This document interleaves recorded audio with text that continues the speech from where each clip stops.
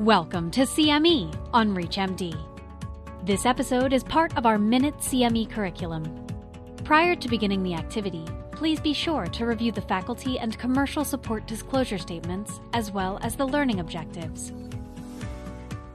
All right, so MD got a bunch of treatment trials, and I think that because she had such an interesting presentation, somebody early on actually thought not to start her on another antidepressant to treat her depression symptoms, but to actually start her on a second-generation antipsychotic or combination thereof.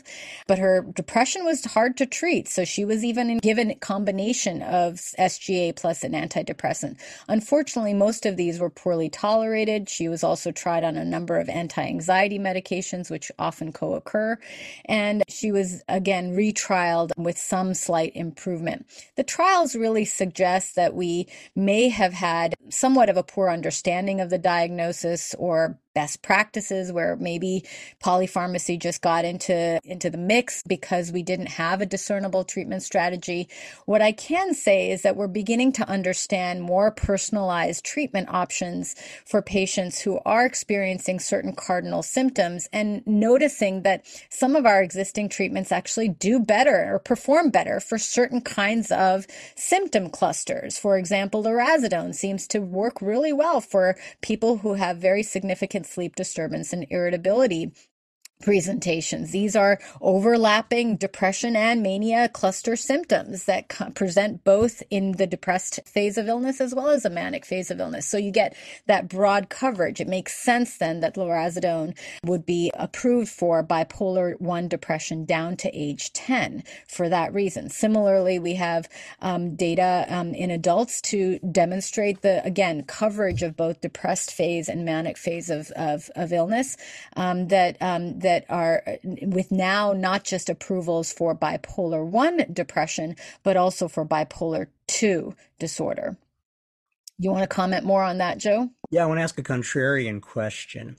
If this is her first presentation of diagnosis of probable bipolar disorder, and there have been more than one suicide attempts, and there's a sense of trait impulsivity, you know what I'm about to ask you. You bet. No lithium? You are right on it. And after confirmed diagnosis of bipolar disorder was made and we discussed and psychoeducated about the course and treatment, we switched MD, actually took her off of all of these other agents that had only partial responsiveness to lithium monotherapy. Her episodes were so clear. She was able to get titrated to a therapeutic dose. She tolerated lithium very well and had marked reduction in suicidal thoughts, anxiety, irritability, and impulsivity, along with hypersexuality. She didn't want to drink anymore. She didn't want to go out to do the kinds of things that she readily felt she could do and have control over when she was manic. We did augment her pharmacological management with some psychotherapy. And though she had some breakthrough of suicidal thoughts and hypersexual behaviors with ongoing adjustment of her lithium, we were able to bring her to more euthymic phases of illness. And frankly, she's been euthymic with only moderate degrees of relapse related to non-adherence. So that's the ongoing story there for her. Lithium's an interesting drug that's got a pretty narrow spectrum of activity. But as we might say to MT, you'll never be 18 again. And you'll never be this close in time to the initial onset of your illness as now. And one of the problems with lithium is it seems to work better sooner than later in terms of the initial onset of symptoms. So if somebody decides to save that for the last possible thing, wait till she's 40, she may have missed the window. So really any early onset, really mood disorder patient with impulsivity and suicidality, but especially with a high index of concern for bipolar disorder such as MT, you have to bring lithium up in that context without saying, yeah, we'll wait. Let's do 7 more things and then see if it works, because that window that's been shown to be really important to proximity of symptom onset to get the best effect. I couldn't agree more, Joe. I think that we underutilize lithium in part because we may be very concerned about its side effect profile and the narrow therapeutic window, but its efficacy is second to none in my view, though we need to do more direct comparative effectiveness trials to really understand for which patients lithium makes sense as a first-line agent.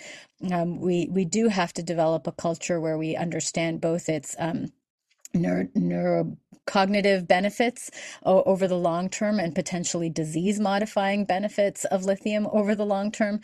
And also the fact that perhaps we can keep patients well for longer periods of time on this medication early in the onset of illness. And a couple of related things here. So in the world of polypharmacy, which I fear awaits this young lady, she'll be on 7 drugs by the time she, finishes college if things don't go well.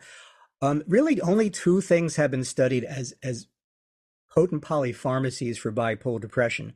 As you know, one is combining lithium or valproate with lurasidone, or combining lithium or valproate with lumateperone. So if one is going to use an atypical antipsychotic with antidepressant properties, and I noticed that she didn't really get much better with lurasidone alone or with criprazine alone, one could make an argument for considering lithium as a foundational treatment. And then if she's partially better, you have a very logical augmentation. It's possible that one of those agents may work better in conjunction with lithium than as monotherapy.